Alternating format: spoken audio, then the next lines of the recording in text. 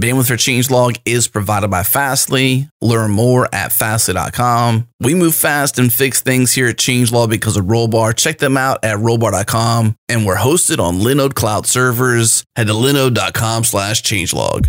This episode is brought to you by Rollbar.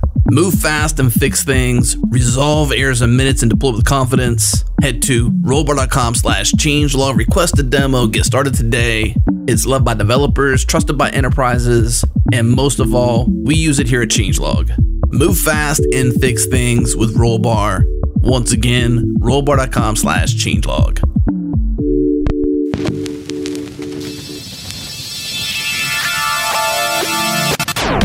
Welcome to JS Party, where we celebrate JavaScript and the web each and every week. Hey, tell your friends about the show. Everyone's invited. We record in front of a live internet audience on Thursdays at 1 p.m. Eastern. Listen and participate at changelog.com/live or follow us on Twitter. We're at JSPartyFM and we'll notify you. All right, party time, y'all.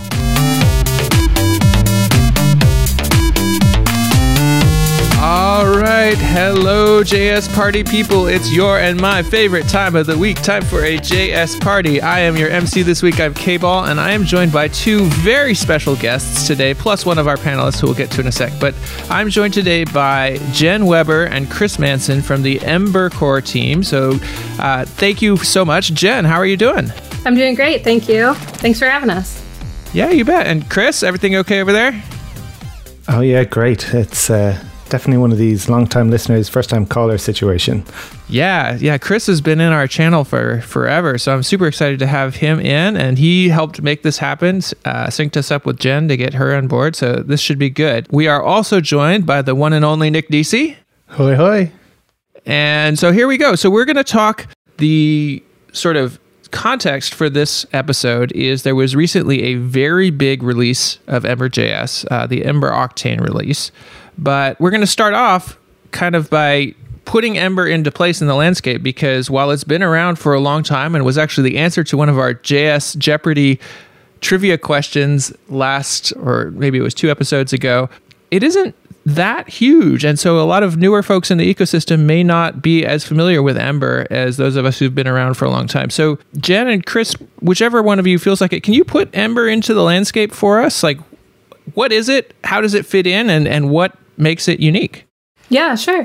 So whenever people talk about Ember, they're often talking about it amongst the other front-end JavaScript frameworks. So, React, Angular, Vue, etc. There's a whole bunch more than we tend to talk about on a daily basis when we start talking about front-end frameworks. But there's lots of them. And one of the things that most of them have in common is that you write HTML, CSS, and JavaScript in order to build apps for the web, as well as, some tools have extra capabilities for native. What kind of separates them, I think, is largely about the philosophy of what they aim to provide. So the philosophy of Ember is that from day one, you, as the developer, should have available to you the essentials for building a production app. Those tools should all work together well out of the box. And as you have people with different abilities on your team, maybe some people are CSS specialists, JavaScript, HTML, accessibility, all of those team members can kind of find the places in the app that they need to do their work and really embrace those specializations, as well as, generalists who kind of bounce between all of those different areas. Another thing is that it started quite some time ago. It is led by a team of people from many different companies across the industry, and anyone in the community can participate in proposing, designing, and implementing new features. Yeah, the sort of community management approach is a place where I think Ember has been a leader along the way. I remember a couple years back, I was at VueConf US, and they were talking about how do we move Vue from being a single benevolent dictator for life to being a community-run organization. And almost all of the steps that they took were things that had been modeled and pulled from the Ember community. Yeah, I think I did a review recently to see how the RFC, requests for comments process, is being used across the open source community, and it really seems to have taken off. I think we originally took some inspiration from Rust, is the history there. And we've found it to be a very successful way for engaging and developing and really making sure that what we are building doesn't just serve, my needs as an app developer, but we're actually hearing from the broader community. Chris, from your perspective, what makes Ember different and unique? Yeah, it's a really good question. The thing that really kind of drew me to Ember back in the good old days of web development, I'm talking 8 years ago now, which is a very long time in JavaScript years. The thing that really caught my attention was the fact that it was like all inclusive. Ember not only had a lot of the things that you needed to get started and actually build a full app in the box, it also kind of nudged you in the right direction.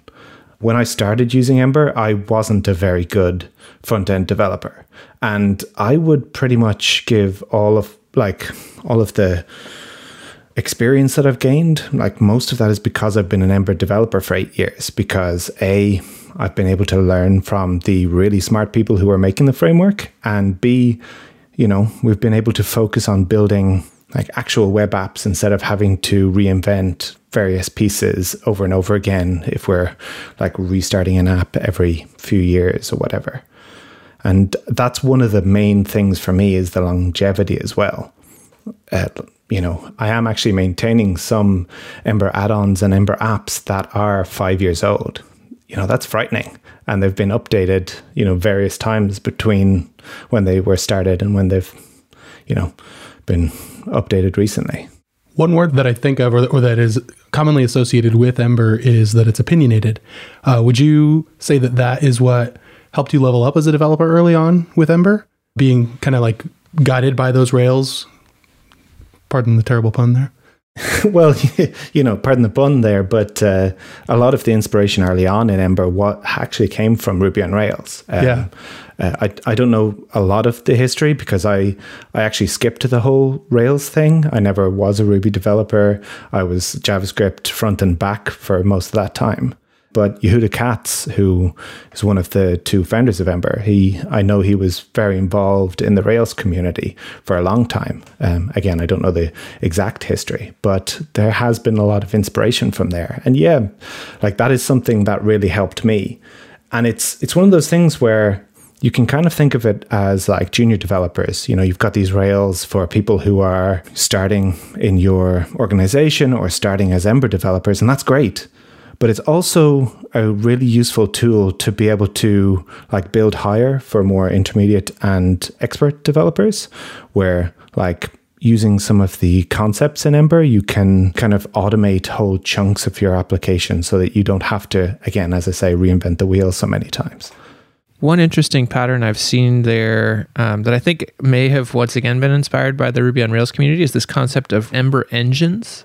Would either of you care to sort of explain what those are and how they work? So I don't use engines myself, but I can give a quick explanation. The idea of engines is to be able to have an application that is composed of many separate applications. It is best used when you have teams that already work and operate separately who need to have some sort of coordinated collection point for their application. So engines isn't the norm amongst people who are building Ember apps, but it's certainly one of the options that's available. Interesting. I was thinking about it. So I'm not an Ember developer. I haven't done much there, but I used to do Rails a lot. And there, one of the cool things was you could, for example, get authentication just out of the box rather than everyone having to build their own auth setup. You installed an engine of, I don't remember, Devise or something like that was, and you had authentication and user management and all these different things without having to build that yourself. And that's something that I think on the front end we've been lacking a lot. Everyone ends up rolling their own auth solution, or they use a third-party service rather than just having something that works. So I was curious if that was how it was getting used. It sounds like it's more being used for like micro front end type stuff inside of a team to let independent teams, but yeah, it's more about that micro front end type architecture. The equivalent of what you're speaking about, it's so nice to just be able to install something and have it be working. I also did Rails for a little while and had a similar kind of experience where when I was working in Node backends at a startup, every once in a while I would just think to myself, oh, I wish this was a Rails app. I really do. Because I was writing a whole bunch of things myself. But in Ember, we have NPM packages that we refer to as add-ons. Add-ons are specially made to work within the Ember ecosystem. They have a pretty cool system of backwards compatibility that lets, if I'm using Ember 3.15, I can use an add-on that's 3.12. And likewise, if I'm on 3.12 and the add-on's on 3.16, if the add-on author has followed the best practices, that add-on's still going to work for me. And those add-ons do include things such as authentication. So huge library of different kind of plug and play options there. Yeah, that's something that's really powerful when there's so much like structure around the application. First off, if you go to a new Ember project, it's probably going to be similar to the other Ember projects that you've done because it's following a very similar like directory structure and things like that. But then it really makes it easy to build those add-ons because you can contribute to everyone because everyone's kind of going the same path and not reinventing the wheel. So it makes it really easy for a plugin author or an engine author to be able to also plug in and probably work with your application as well. Mm-hmm.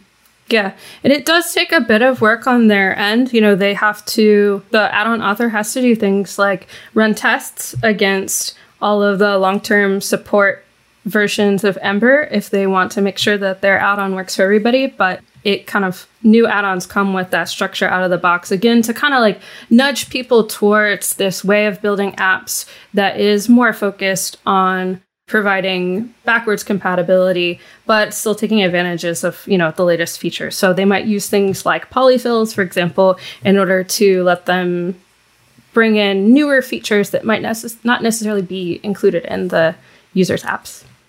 The approach to backwards compatibility and upgrade paths is something that I feel like, at least in the JavaScript community, seems to be pretty unique to Ember. Like one of the things I remember talking with somebody about, there was actually some confusion about, is this idea that new features are never released in major versions. Major versions are used for getting rid of old deprecated features, which is, when you kind of walk through it, ends up making an incredible amount of sense for maintainability, but is not how most people use versions. Would either of you like to sort of walk through how that works in Ember and why it's helpful?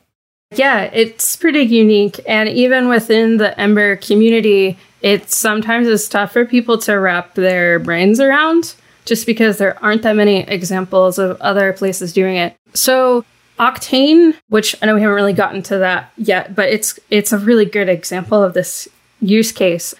Whenever new features get added, we try to do so without deprecating things in the same sweep. So if someone proposes an RFC and says, hey, I really want to see this feature be available, and also we need to remove this other thing, we work with them to decouple those so that we get the new feature in, we make it compatible with the code base that's already there, then introduce the deprecations. And some of the ways that we can achieve big, splashy, like different, what would be like breaking features, you might say, is through the use of opt-in flags. So for example, say I really want to adopt some totally different way of doing something, I could turn on that flag, or I could not. And this gives teams a way to migrate slowly at their own paces and not have things changing out from under them. Even if it's someone who's building an app solo, gives them, they don't need to be concerned about what's changing all the time. They can just kind of move at their own pace and deal with, new features when they feel like it. So our major releases really are just like cleaning up. It's paving the way for things that are not able to be implemented without those breaking changes. And we are only on Ember 3, despite having existed for all of those years, doing releases every 6 weeks, et cetera, et cetera. So from my perspective, it seems to be working pretty well. As a developer, I haven't had to I use Ember myself. I haven't had to confront breaking changes, only like twice. Particularly in this ecosystem that is bizarre and amazing. I feel like so many of us are on this treadmill of having to stay up, having to keep up, having to upgrade. And when you talk about you as a developer, you can move at your own pace and you don't have to worry about that because the framework's going to take care of you. Like, that sounds amazing. Yeah, there's some trade-offs to that too. It takes more work. We as the core team developers and our key community contributors take on that burden of what's the migration path, what needs to be backwards compatible, what will someone need to do if they're using this other super popular add-on and these things that we want to do are clashing. That takes time and effort to work out, and that's handled by the framework development side of things as opposed to the app developers themselves. Another big piece of that is providing code mods. So we made some big changes with feature flags and everything. There's all these new syntaxes and styles that just became available. And a considerable amount of time was, we said okay, we think that everything's almost set. And now we have to work on code mods. And those let someone says, hey, I like this feature, I want it. They should be able to run a, command, and anything that can be updated programmatically is. And the things that can't be, they receive some guidance on. That also takes time, but it's something that I would love to see integrated into the other tools that I use for work. It's something that we'd be happy to share with and talk with other framework teams. We learn from them, and we really hope that this is one of the things that they can learn from Ember as well. There's a whole other class of things that are upgraded slowly over time that we're kind of not quite talking about. Everything we've talked about so far is like a new feature that you actively want to use. So something about how you develop Ember day to day changes in some subtle or major way, and then you either opt in to this new change or you use a new API or something like that. There's been a few cases in the past where we've had relatively major upgrades to the rendering engine that required no updates from a user's perspective. So again, another thing, if you're new to Ember, you'll probably notice that we have this template syntax that's, it's not JSX, it's not JavaScript, it's not, DOM APIs or anything like that. It's this thing that looks a little bit like handlebars, but it's very far away from what handlebars.js actually is nowadays. So you write your templates, and that's how you interact with the view. That's how you build HTML or DOM. But because there's this clean API between your templates and what it's actually generating, we can update the thing that turns those templates into actual DOM without people having to change anything. So when we first moved over to, I think it was called HTML bars. So we moved from handlebars.js to HTML bars. It was, a little bit painful because actually there was a bit of syntax change. But then we moved to the rendering engine being powered by Glimmer under the hood, and developers didn't have to change anything unless they were doing like weird bugs, weird edge cases. I did. I had a bug. You had a bug? Yeah, it was a really funny one. Everything got faster when I did the upgrade, and it revealed a race condition that I had in my own code. So, I love it. I think when we upgraded the Glimmer 2, I think it was, like one of the things that happened is that the compiled output of templates went down 30% for most people. So you just upgrade a thing, things get faster, and your bundle size suddenly gets a bit smaller, which is kind of cool. Those are the best type of updates. So speaking of updates, I think we're at a good point to take our first break. And when we come back, we'll talk about the big update that just shipped, Ember Octane.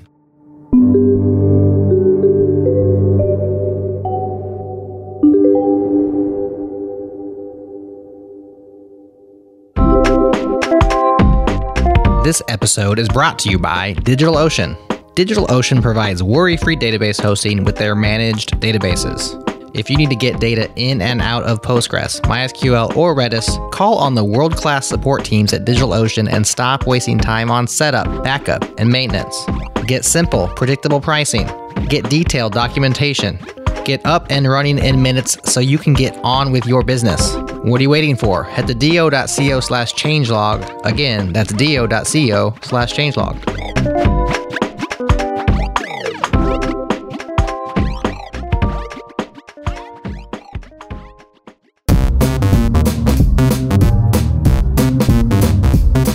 welcome back.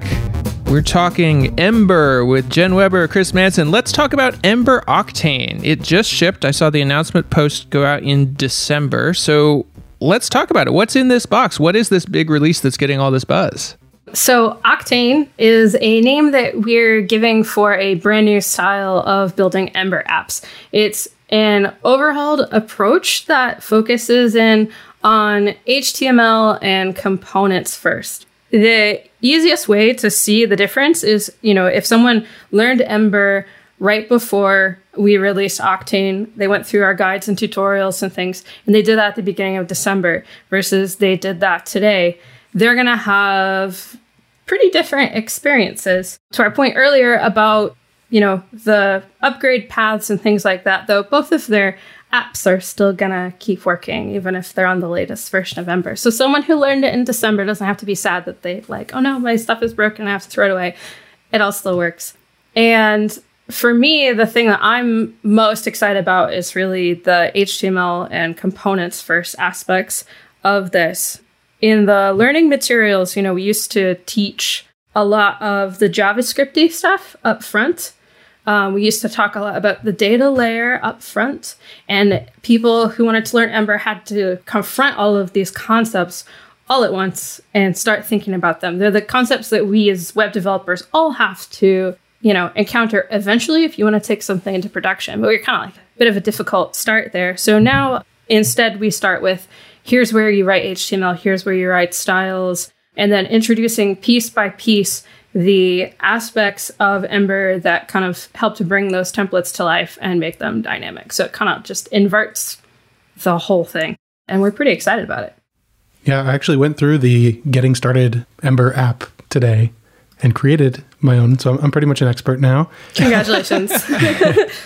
But I did like that. The cool thing with the components is I used the CLI to generate a new, I think it was a people list component. And by default, it only generated, it was a .hbs file. So is it a handlebars file? Or we just refer to it as template. Okay. Yeah. So it created the template file and nothing else. And so I could just use that. And then a later step was, well, we actually want to bring in data and use that. So actually just create a JavaScript file of the same name and put a class in there. And then I was able to just keep going and working. So that was pretty cool, being able to only create what I need. And for a lot of components, that might only be HTML and CSS. So that's really cool. One thing that's pretty important, at least to me, and I would say to Ember in general, is keeping those boundaries in place between the HTML and the JavaScript and whatnot so that you can, focus in on just the file that you need to do work in. Like, I worked with a designer at one point and, who didn't know any front-end development. I was kind of teaching him some HTML and CSS. I was able to kind of just point him at those files, tell him just the littlest bits of information that let him bring some of his designs to life in the app. And he didn't need to touch the JavaScript side. When he was done, I did all the JavaScripting, sometimes together with him so he could see what it looked like. But that's one thing that I really enjoy about it. Nice. I'm curious, when you have a component like that, I guess I'm curious what's the testing story like for a component? Go ahead, Chris. You want to talk about testing? Chris loves testing. Yeah, no, I've just been spending all day and most of this week working on testing. And it's this is another thing that we should have probably said earlier on. Like, one of the differences between Ember and some of the other frameworks is that we care about testing and we care about it up front. Makes sense from the Ruby past. Yes, exactly. I can't remember exactly if this is true, but in the past, when you create a component, it also creates a little test file for you. So you'll see it does the template and then something like tests. I think it's an integration test is the one that it generates automatically every time you get a component. And this is one of the things I love, where first of all, we have 3 different types of tests. We have unit tests, integration tests, and acceptance tests. So if you're a super testing wizard that knows all about this stuff, it's, you know exactly what you want to use and when. You can pick the right tool for the right job. But if you're a beginner and you've never done testing like this before, you get a template, you get a test generated for you. And if you look in that, it just has like a little sample that says render and then a little bit of template code, and then an assertion that gives you an example of, hey, let's check to see if this thing was rendered. So you could, if you wanted to, write all of your integration tests, and like just every component that you just write an isolated test that checks that your APIs work the way you want it to. Or you could go one level up and just write an acceptance test that walks through like a flow of your application. And it's really quite easy, even for juniors, to just set up an entire testing suite without having any experience of this. Yeah, and that's something our tutorials, we have one official tutorial that kind of takes you all the way through a whole bunch of different Ember features. It also walks you through testing, writing tests that run in the browser. And along with that, since we're running tests in the browser, it also lets us, we can do accessibility testing, for example. There's some accessibility testing that comes out of the box in Ember. Like when you install a new Ember app, it has linters installed, and those linters check for a bunch of common mistakes, like forgetting, if you try to put a click action, like a click event on something that isn't a button, it's like, hey, you probably don't want to do this. Learn more here about what to do instead. So it kind of nudges you in the right direction. Even before you've made commits, even before you've run your tests, you can see that right in your code editor if it's got those plugin like ESLint installed.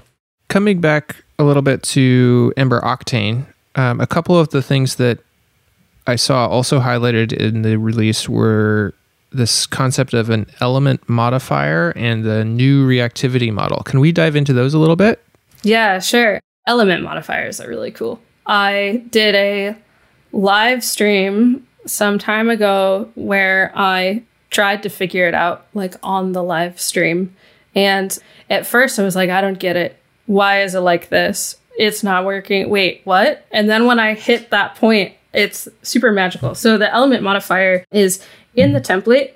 You can specify, like, I use the out of the box, some of the out of the box ones that other people have written. Whenever an element is inserted into the DOM, I can actually run a function. And I can do that for different pieces of a component. So it's kind of tough to put into words without looking at the code for it. But let's say I have a conditional helper where I say, like, if the user has clicked the toggle button, show this stuff. And that's in one template. I have all of that logic. I could use an element modifier inside of the stuff I want to show and run updates, run animations, reset values of things, basically whatever I need to do. I can kind of have a way to respond to the changes that are happening in the DOM. Ember gives you lots of ways to do this for the component itself as well, but it gets granular, like all the way down to the element level. I have lots of control. It's something where, if someone's just building like a quick little to-do app or something, they probably wouldn't find a use case for this. But in the case that I'm building like some really dynamic dashboard or data visualizations or things like that, and I need really fine-tuned control over how things are presented, it's really a really cool pattern. Interesting. It reminds me of the concept of a custom directive in Vue.js, where you're basically defining sort of lifecycle functions that can be applied to any element, not just a component. Mm-hmm. Yeah. And that once you can break it down to even smaller pieces than the component, I mean, that's really, it's powerful. And it means that you don't have to write new components every time you want to have something that reacts to changes in the DOM. So this is something that you use in the template, and then does it replace that element with the contents of the element modifier? No, it's like you write, like, let's say I have a section tag. Uh-huh.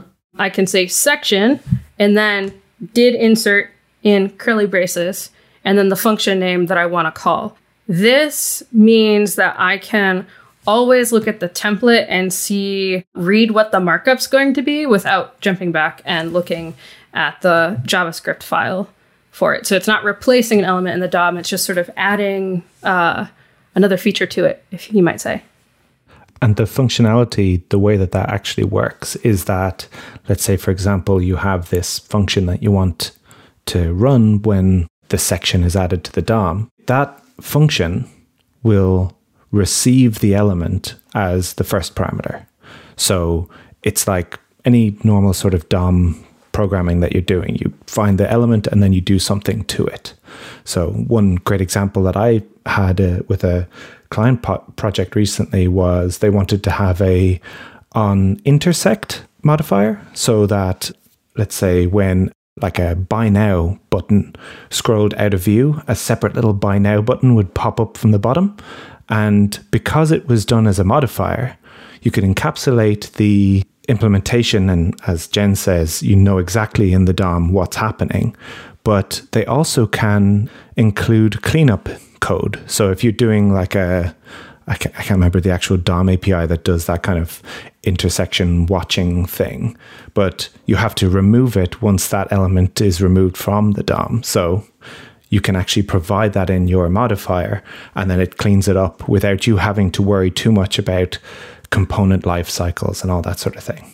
Interesting. What's the scope of what you're supposed to, or what best practices are for what you're manipulating when one of these are called? Because the situation you just described, it's a modifier on one element, but then it causes something completely outside of that element to occur. Is that sort of a pattern that you're seeing, or are these mostly used to add sort of behavior on that particular element? Like, are these wiring together pieces of your application, or are they modifying in a contained way, or how are they being used?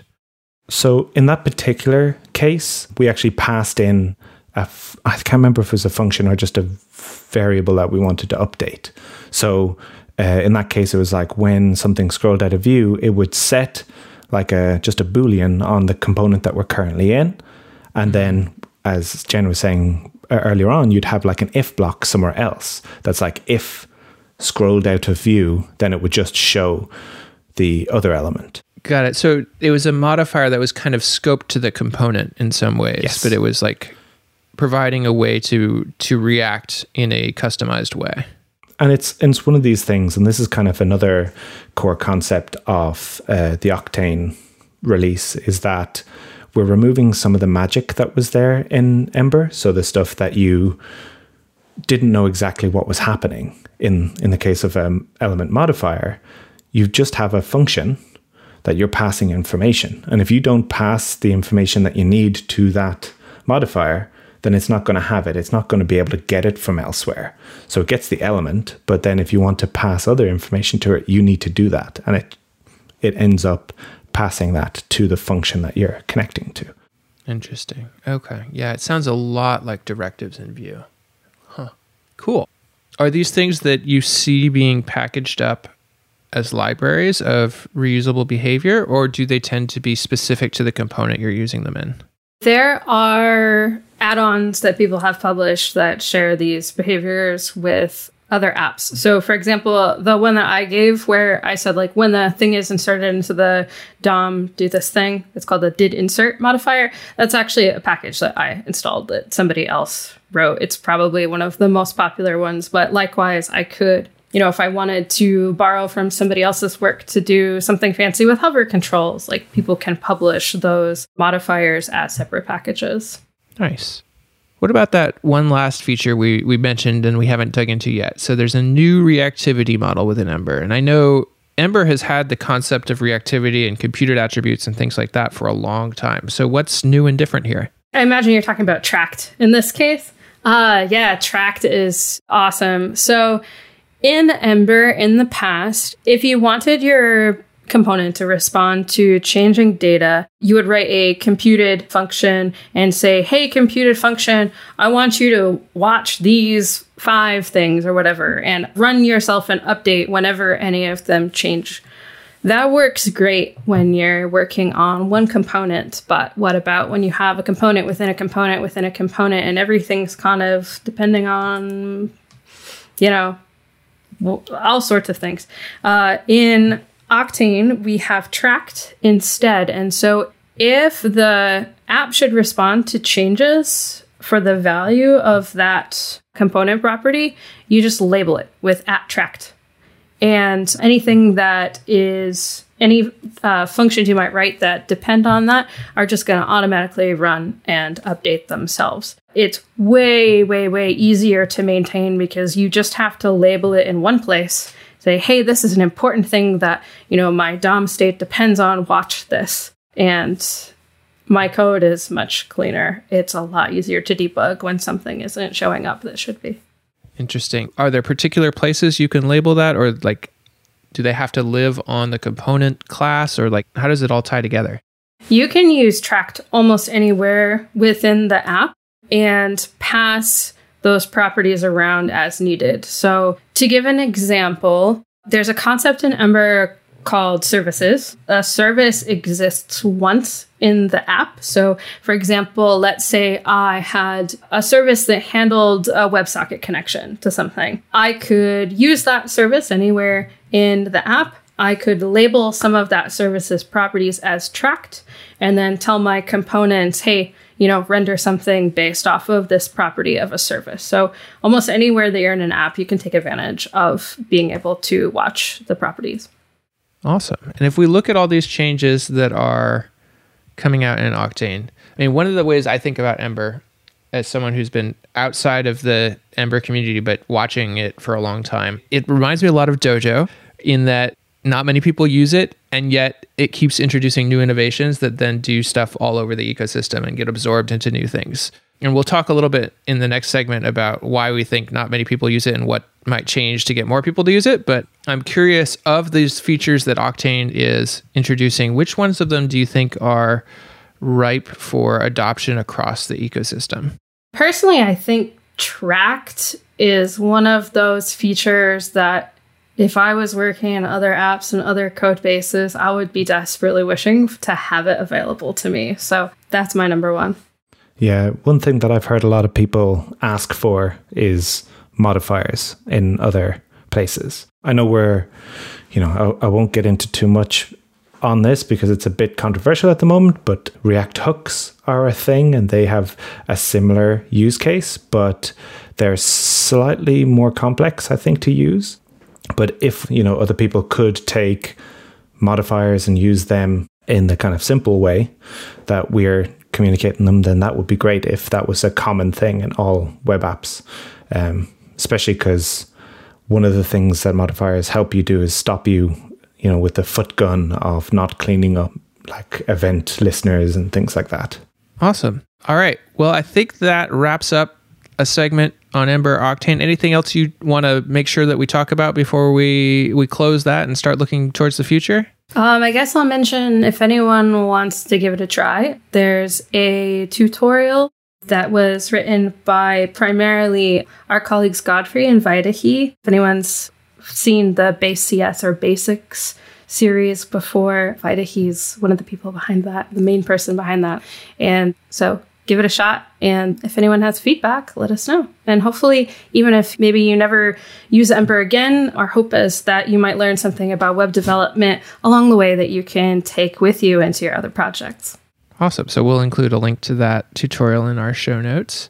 And with that, let's take another quick break. And when we come back, we'll start talking about the future of Ember and where it's going.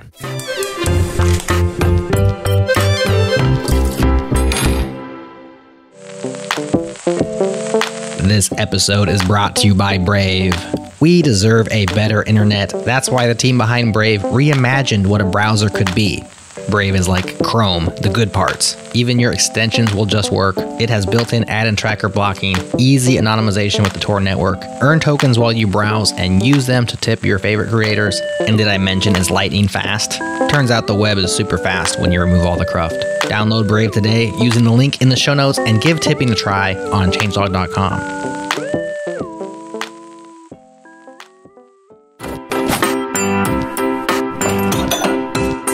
All right, welcome back. And as we were chatting quickly in the break, Nick mentioned he had one more question about Octane. So Nick, shoot, go for it. Yeah, so kind of just doing a comparison between the 3.15 and 3.14 docs, I noticed that the 3.15 is really using more of the built-in ES 2015 plus features like classes and things like that. Is that specifically part of the Octane release? Yeah, it is. Ember started before there was such a thing as JavaScript classes, for example. Mm-hmm. And so everything in Ember was objects for a really long time. It's really great to have classes be a much more well-known concept in JavaScript land. And to be able to say, like, you know, if someone wants to level up their Ember, they can go study classes. Like I would point them towards the basics of that. Once you know classes, then it's much easier for you to see the boundaries between where, you know, this is just how classes work in JavaScript, and this is something special that Ember is doing for you. Mm-hmm. That line is really a tough one to walk across all of the front-end frameworks, because someone who's new may not know where that boundary is, and like that's a tough part. Like, it's a lot of times what people attribute to the learning curve of different libraries and tools is actually like they're trying to learn this way of writing JavaScript that they haven't done before. So yeah. What does a class mean in Ember versus a class in Dojo Toolkit, for example? I have no idea, but exactly. I've never used it. But JavaScript classes are kind of the foundation there.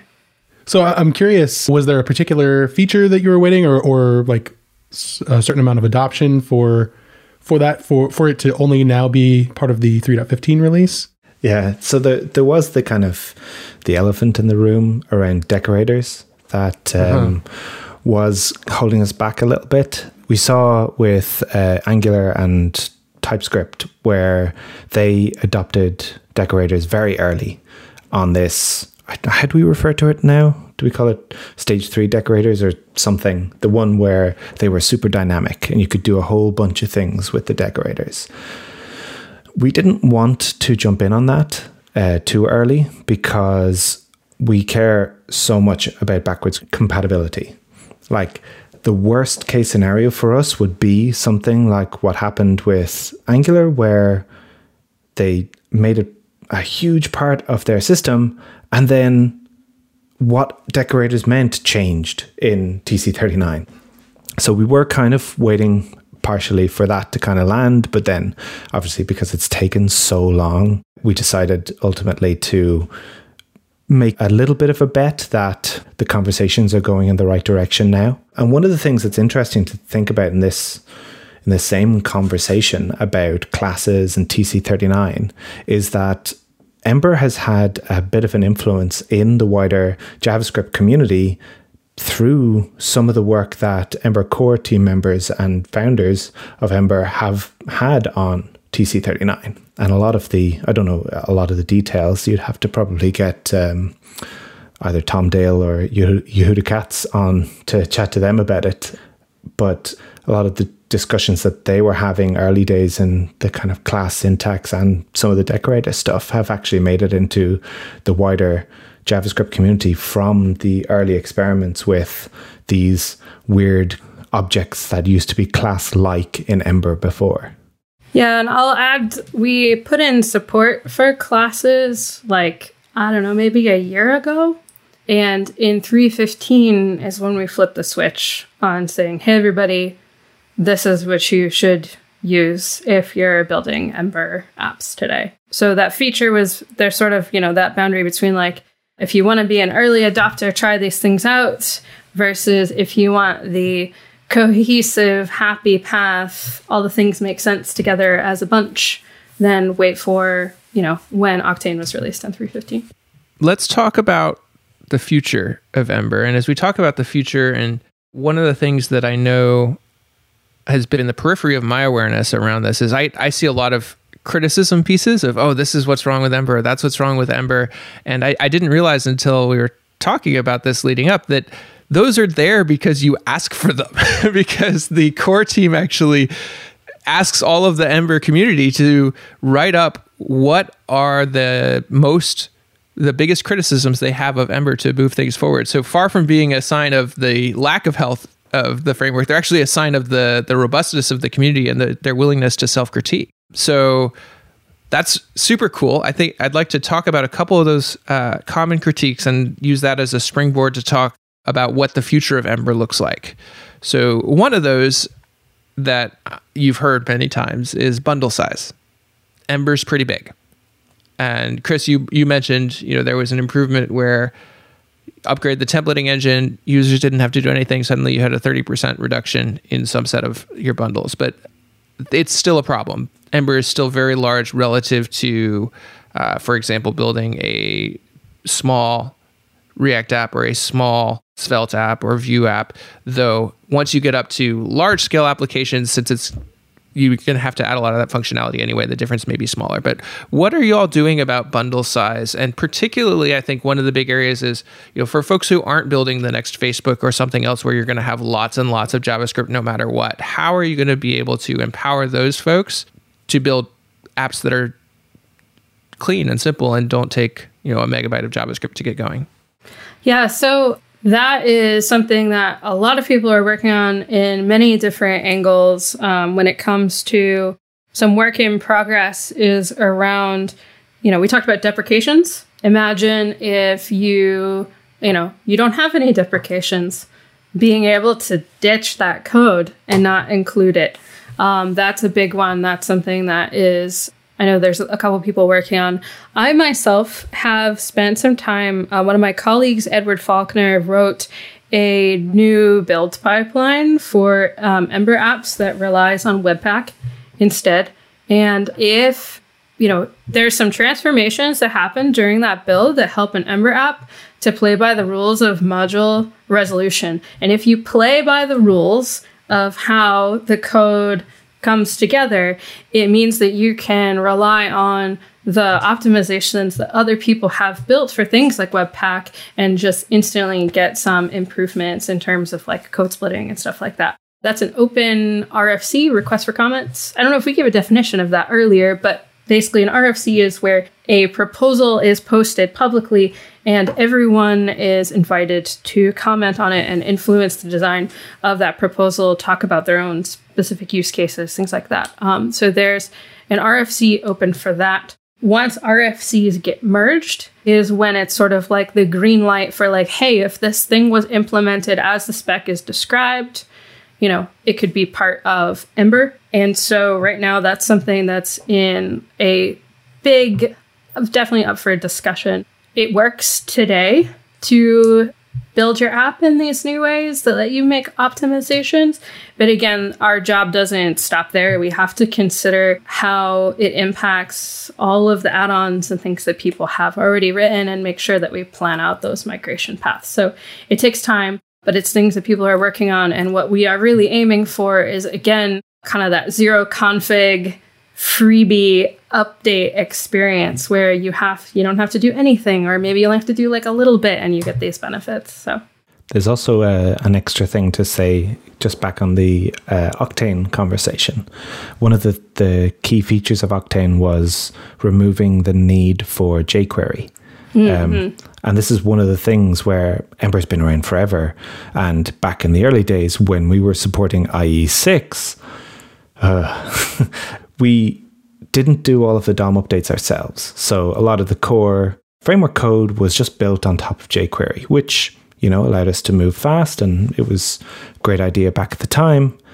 But then as, browser APIs, did so much better at unifying, there was less and less of a need for jQuery as a core part of Ember. So if you opt in to the removal of jQuery and any new app after Octane, when you generate it, it will already not have any jQuery in it. You can, install it again if you need to use jQuery for something specific. But that's already, I think it was like 80 kilobytes compressed, just knocked off the vendor bundle, like in one flag switch, you know what I mean?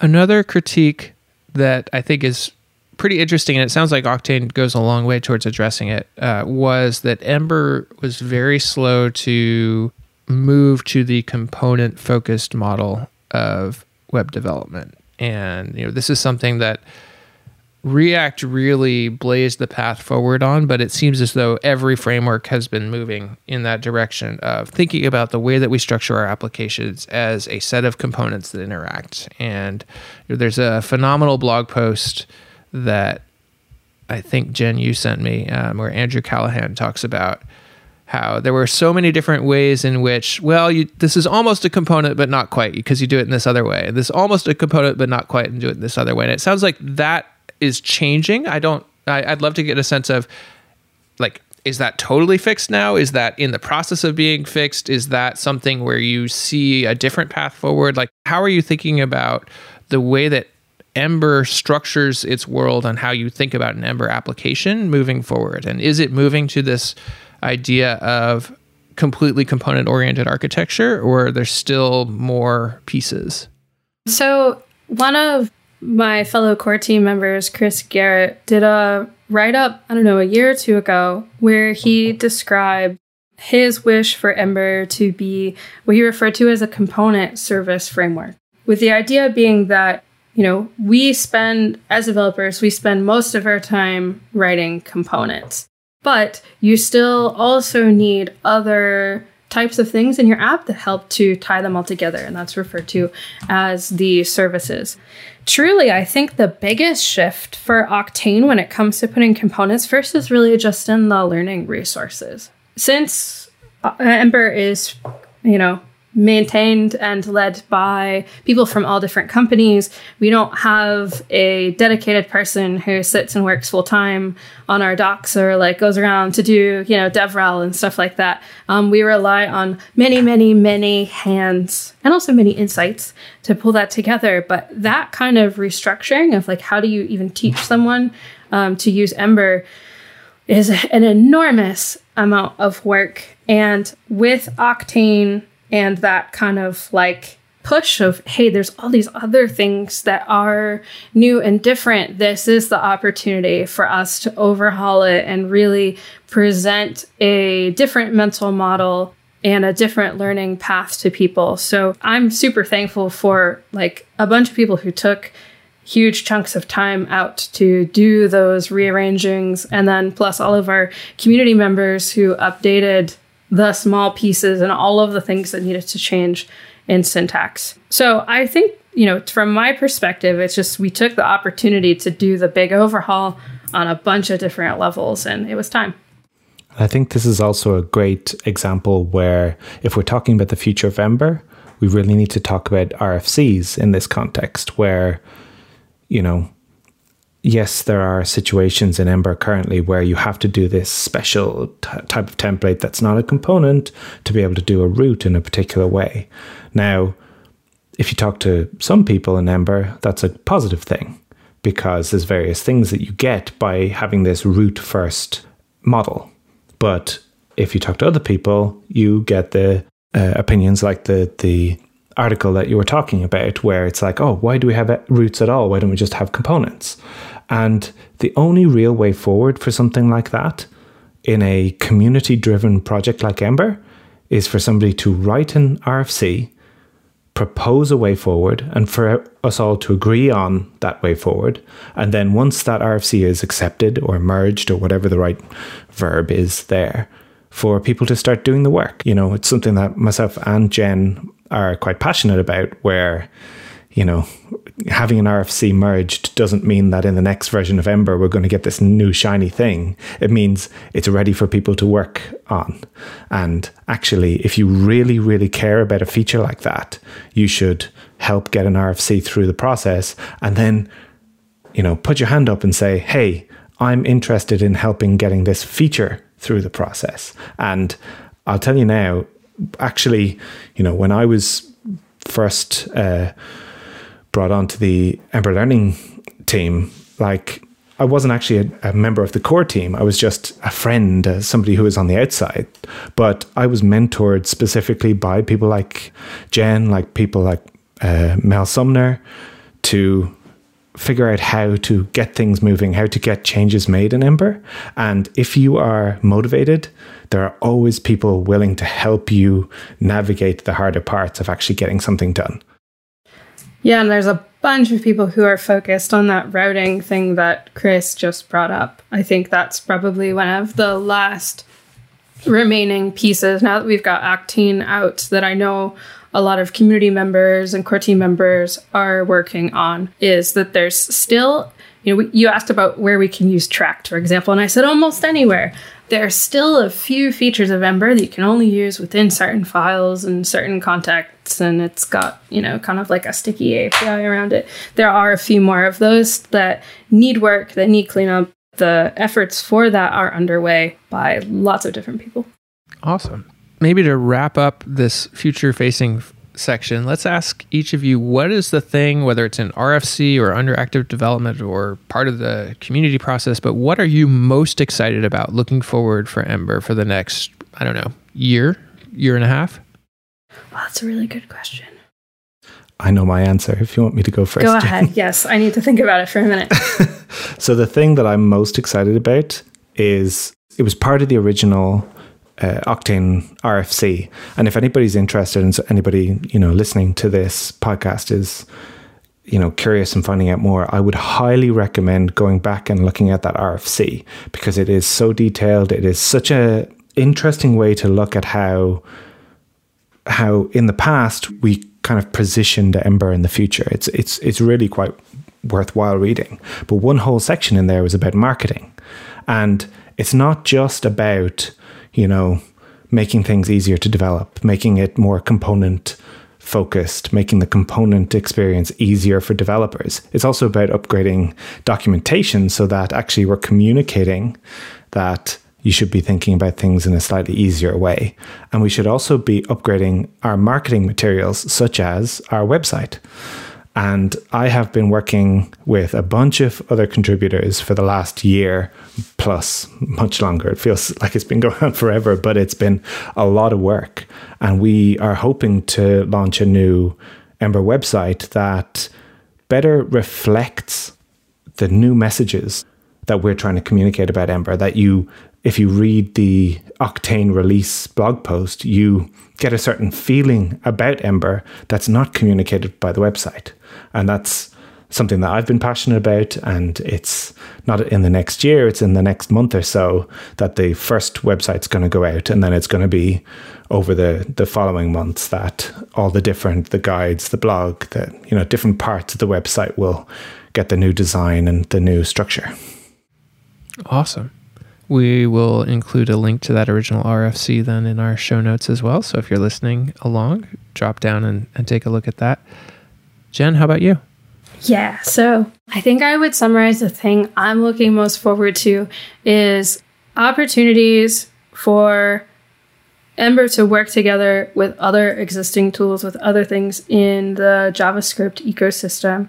Like add-ons are very cool. They serve special purposes to, help you do awesome things using Ember's features. But what I also really love is when I can just install any NPM package and start using it. That's true right now in Ember, but I think would be even if the new build pipeline work, when that comes through, if it comes through, would really just unlock Ember working together with a lot of other tools within the JavaScript community. And so that's going to be a really long road, but I would be so excited to see that happen. Anytime that we as developers can build off of what other people have learned and really lean into the power of open source, that's just a really incredible synchrony.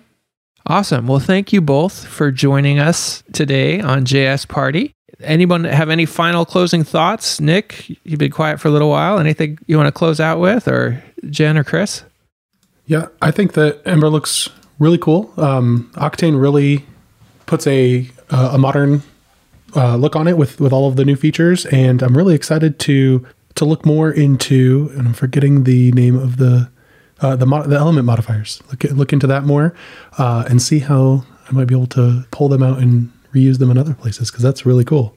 My big takeaway, if I were to have, people listening do one thing and one thing only, would be to do what you did today, Nick, and just try the quick start, try the tutorial.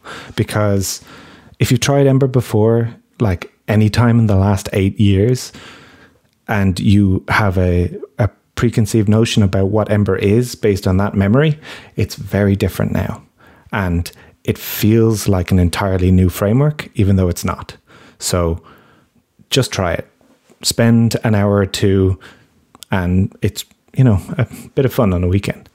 My own closing thoughts, it would be that for anyone who's listening to the podcast, to always be on the lookout for things that you can do in your code that help other people work together. Whether it's the APIs that you design, it's the way that you scope the different parts of your code base, try to put on the lens of how it helps other people and how it might make their lives easier as developers so that we can all keep building cool things. All right. And with that, we're going to close this week's party. Thank you all for making this a party, especially live listeners. Those of you who are out there, thank you. You are what make this a party every week. If you're listening to this after the fact and you want to listen live, come join us on Thursdays. We record at 10 o'clock Pacific time and we broadcast it live. There's a Slack channel you can join. It's a ton of fun. You are what make this a party. Thank you all. This is KBall signing out. Comment on this and all our episodes at changelog.com. Pop open your show notes and click Discuss on Changelog News. We'd love to hear from you. Support our work by telling your friends. Send them a text or a Slack message. Put out a tweet. We appreciate it. This episode was hosted by KBall and Nick Nisi and produced by me, Jared Santo.